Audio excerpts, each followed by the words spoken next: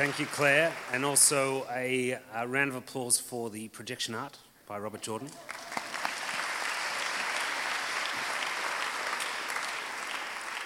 We will move on to our final speaker, Dr. Chris Lassig, who's a theoretical particle physicist who now writes about science following the belief that even quantum theory can be communicated plainly. He presents Lost in Science on 3CR Community Radio and has been known to cook model universes live on stage. Apparently he does. After that, we'll have our final song from the Gaussian Ensemble. Chris.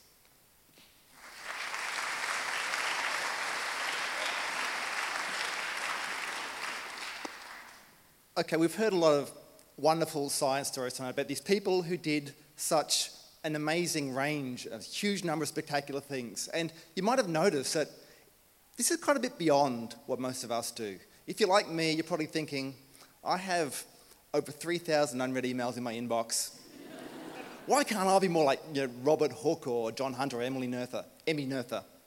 Well, apart from the email thing, the answer really is that these people lived a long time ago, and there was less stuff to know back then.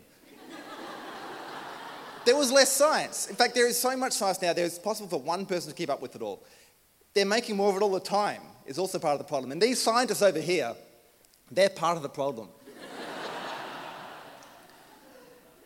It wasn't always like this. There was a time, hundreds of years ago, when people could actually be experts in everything. And we call these people polymaths, or when you want to be a bit more sexist, Renaissance men. So I think it's only fitting tonight to finish these tales of geniuses with the story of one such Renaissance man, the English scientist Thomas Young, who unfortunately was born in 1773, which, if you know your history, is a couple of centuries after the Renaissance ended. So yes, he had some catching up to do, but he didn't let that stop him. He started early. He learned to read by the age of 2, and by the time he was 4, he had read through the entire Bible twice. By 6, he started on Latin, then Greek, and by the time he was 14, he had studied French, Italian, German, Persian, Turkish, Hebrew, Samaritan, Syriac, Arabic, and both Aramaic and Amharic. Okay, see, one thing you should know about Thomas Young is that he was raised a Quaker, or a member of the Religious Society of Friends. Now, the Quakers, they were kind of a reaction against organised religion. They're not to be confused, I should point out, with the Shakers. They're the guys who made the furniture. They're actually an offshoot of the Quakers. The way that you remember is that the Shakers literally shook and lurched all over the church floor, whereas the Quakers just kind of metaphorically quaked and trembled before God. But yeah, they were kind of straight-laced and old-fashioned, but they were also very anti-authority and pro-equality. And this is because they believe that each person receives their own inspiration directly from God, and so therefore everyone is equal in figuring out the truth. And this is something that is very compatible with the scientific method, and it's quite unsurprising that around the time of Thomas Young, there were a lot of Quaker scientists and physicians. And so Thomas Young, he chose to study and become a physician. He got his Doctor of Medicine at the age of 23, and then with some money that he inherited from his granduncle, he set up a nice little practice in London, giving him plenty of time to muck around in the rest of science. And muck around he did. Some of you, engineers perhaps, may have heard of Young's modulus, which is the ratio of stress over strain that describes the elasticity of materials. That was him. Also him is the Young temperament, which is a system for tuning musical instruments.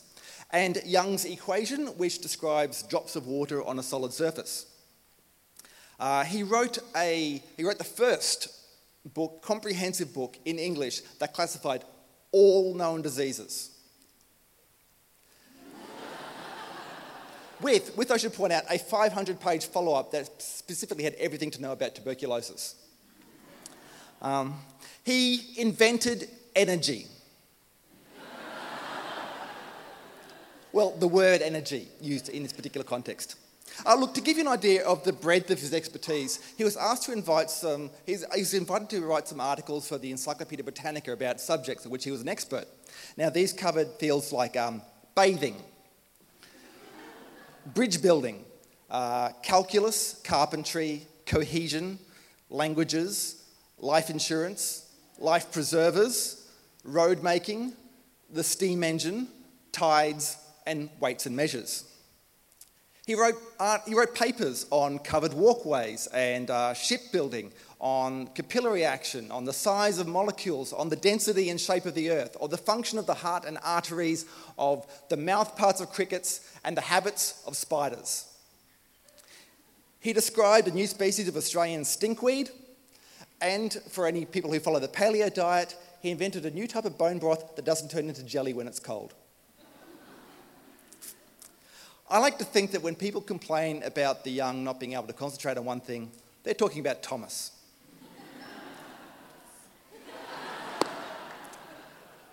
But look, we are supposed to be here to talk about light tonight, and yes, Thomas did a few things in that. He was the first to actually realise the way that we see colours, as described earlier, through the combination of the primary colours of red, green and blue. He figured out that infrared light was heat radiation, and he invented an optical device that allowed him to measure the size of human blood cells to pretty good accuracy. He resolved a long-standing controversy about how the eye focused. Okay, see, the theory at the time was that the eyeball adjusted its length in order to focus on something. Now, Thomas Young disproved this by measuring the size of his own eyeball using the rings on a pair of keys. So what he would do, he put the ring of one key against the front of the eye, and the second key he kind of jammed in the back through the socket. Apparently you can tell it's in the right place because you see a bright ring on the retina. So yeah, with his eye held in place, he was able to focus still, and so he realised that it wasn't actually the eye that was changing shape, it was the lens inside the eye.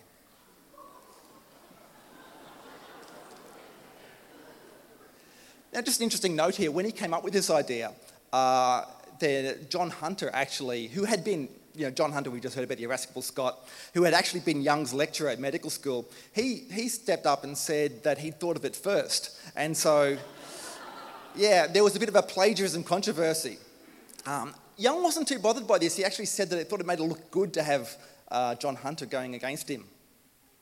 But it turned out the plagiarism turned out to be just idle gossip, and Young's experiments basically settled all the controversy.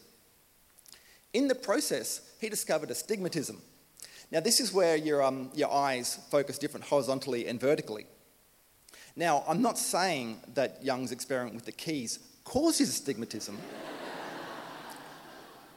Just don't try it at home, okay?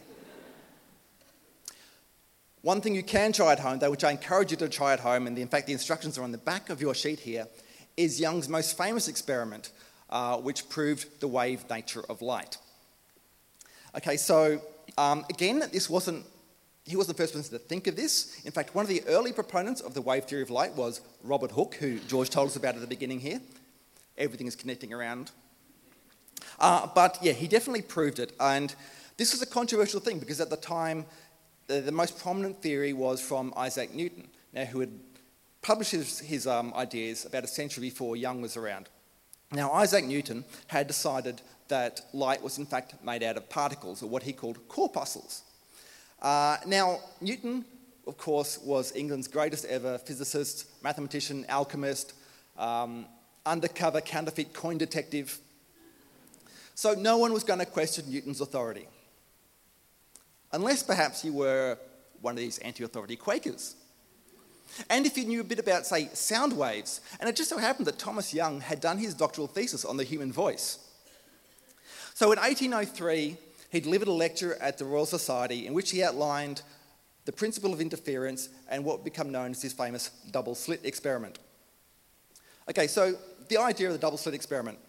You cut a couple of slits in a piece of card or other light-proof material, like, for instance, this business card, which says, Lost in Science, 3CR Community Radio, 8:30 Thursday mornings. So if you shine a light then through those slits, what you get is these sort of circular wavefronts coming out from it. Well, I think we have some pictures of that. Yes, like over there. Apparently, Young said he got the idea from watching two swans on a pond in Cambridge. Anyway, so yeah, these waves spread out from the slits. And if you imagine the wave from each slit going like this. At some points, they've travelled exactly the same distance or are in phase with each other, and they add together, and you get a very sort of big wave and a bright spot on when it's projected onto a wall, for instance. Between those spots, though, they're kind of out of sync. A little like that. Thank you. And then they cancel out, and you get a dark patch. So what you see then is this series of light and dark fringes, again like the bottom of that diagram on the right over there. Now, this is an experiment that was actually fairly simple to do. So we are actually going to recreate it here tonight. Unfortunately, it's a bit hard to see. So what we'll do is invite you afterwards to come and have a look at the interference pattern. I have a laser set up on a table over here that's going to project onto that screen. So I encourage you when you're leaving the hall to, if you're interested, to go past that screen. You'll see the little tiny dots on it that represent that interference pattern. But because it's a bit hard to see, here's one I prepared earlier. I think is going to show.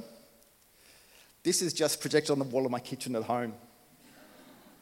I should point out I was introduced as a theoretical physicist. Experiments, not really my strong point, but I'm pretty pleased with this. But look, Thomas Young, of course, didn't have a laser. He used sunlight. He cut a little pinhole into the blinds at home, and he shone the sunlight through that, and he managed to do this experiment and get a similar kind of result. And as he said, it was very simple, that it could be done with great ease whenever the sun shines, and it was a very convincing demonstration that light was indeed a wave. Just a little corollary there, we know that in the 20th century, we found out quantum physics, that light is both a wave and a particle, but that's another story for another century, okay? Focusing on the 19th century here. In any case, so he proved the wave theory, at least in hindsight he had, but it wasn't actually accepted at first. Now, you're probably thinking, that's no big deal. That always happens when there's a new idea. It takes a while to catch on. Well, that's usually the case, but this time it was a little different. This time, it was personal. There was a gentleman called Mr. Henry Brougham, and he was a very influential man. He became an enemy of Thomas Young. That's stern-looking Henry Brougham over there. So he was a lawyer, politician, and amateur scientist. No one knows exactly why and when he took a dislike to Thomas Young. Certainly at the time of the John Hunter plagiarism controversy, Henry Brougham stepped forward and said that he could prove Young wrong. Obviously he couldn't, because Young was right, but yeah, that was, it somehow started early, but what really sealed the deal was when Young wrote a rather sarcastic criticism of a mathematical paper that Brougham had written. Young basically said that it proved nothing new and that it was unnecessarily complicated.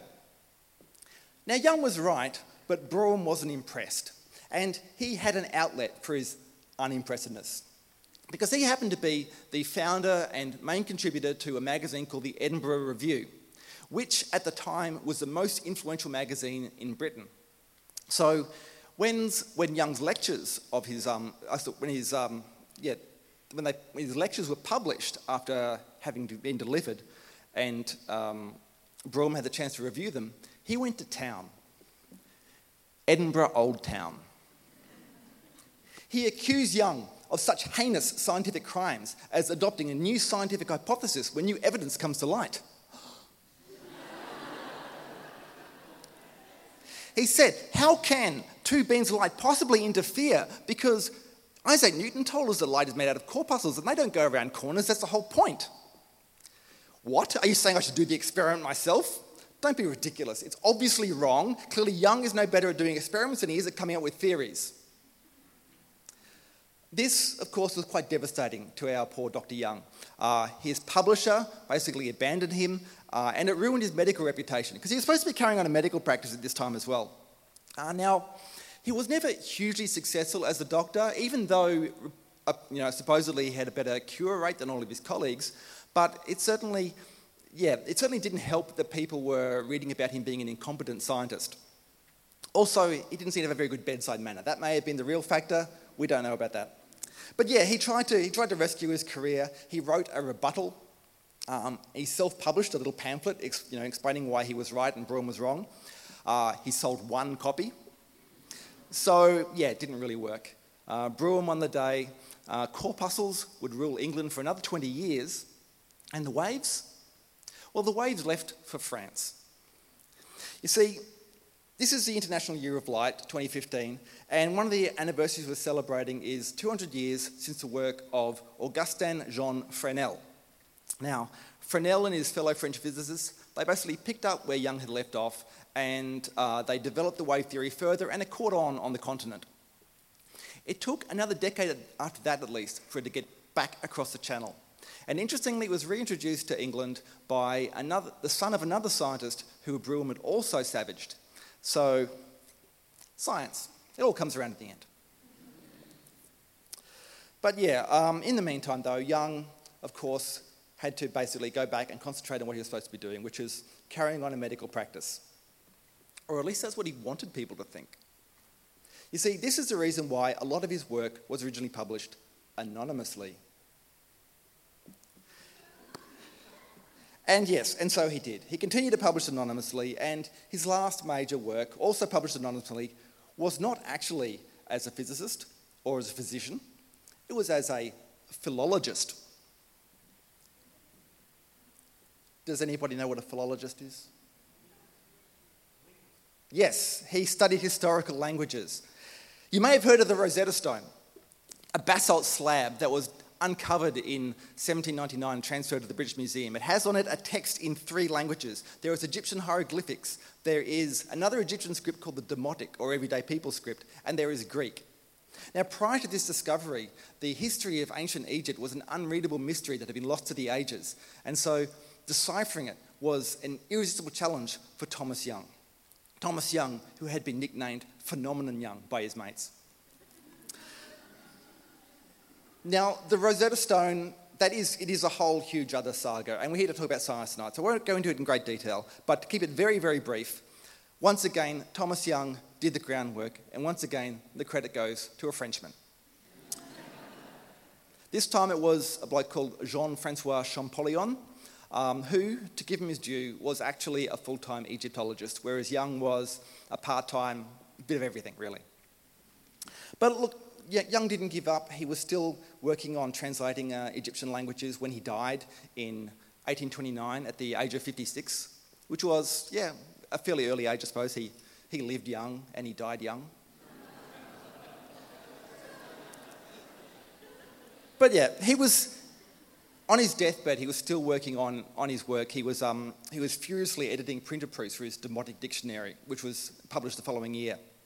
He said he was determined to have never spent an idle day in his life. If you'd like to read more about Thomas Young, there's a book I can recommend. It's by Andrew Robinson. It's called The Last Man Who Knew Everything. I don't know I'd go quite that far. I mean, he certainly tried. And his friends used to complain that if he'd only concentrated on just one thing, he could have brought it to the pitch of perfection. But Young wasn't into that. I mean, this was the Industrial Revolution at the time, and division of labour was everything. It was all the rage. But Young said that he didn't want to be a mere machine. He was just doing it to cultivate his own mind for his own benefit. And if the rest of the world should benefit from it as well, then that was just lucky. And I suppose we all got lucky out of it, but he's the one who seems to have benefited the most. So that's the story of Thomas Young. Thank you.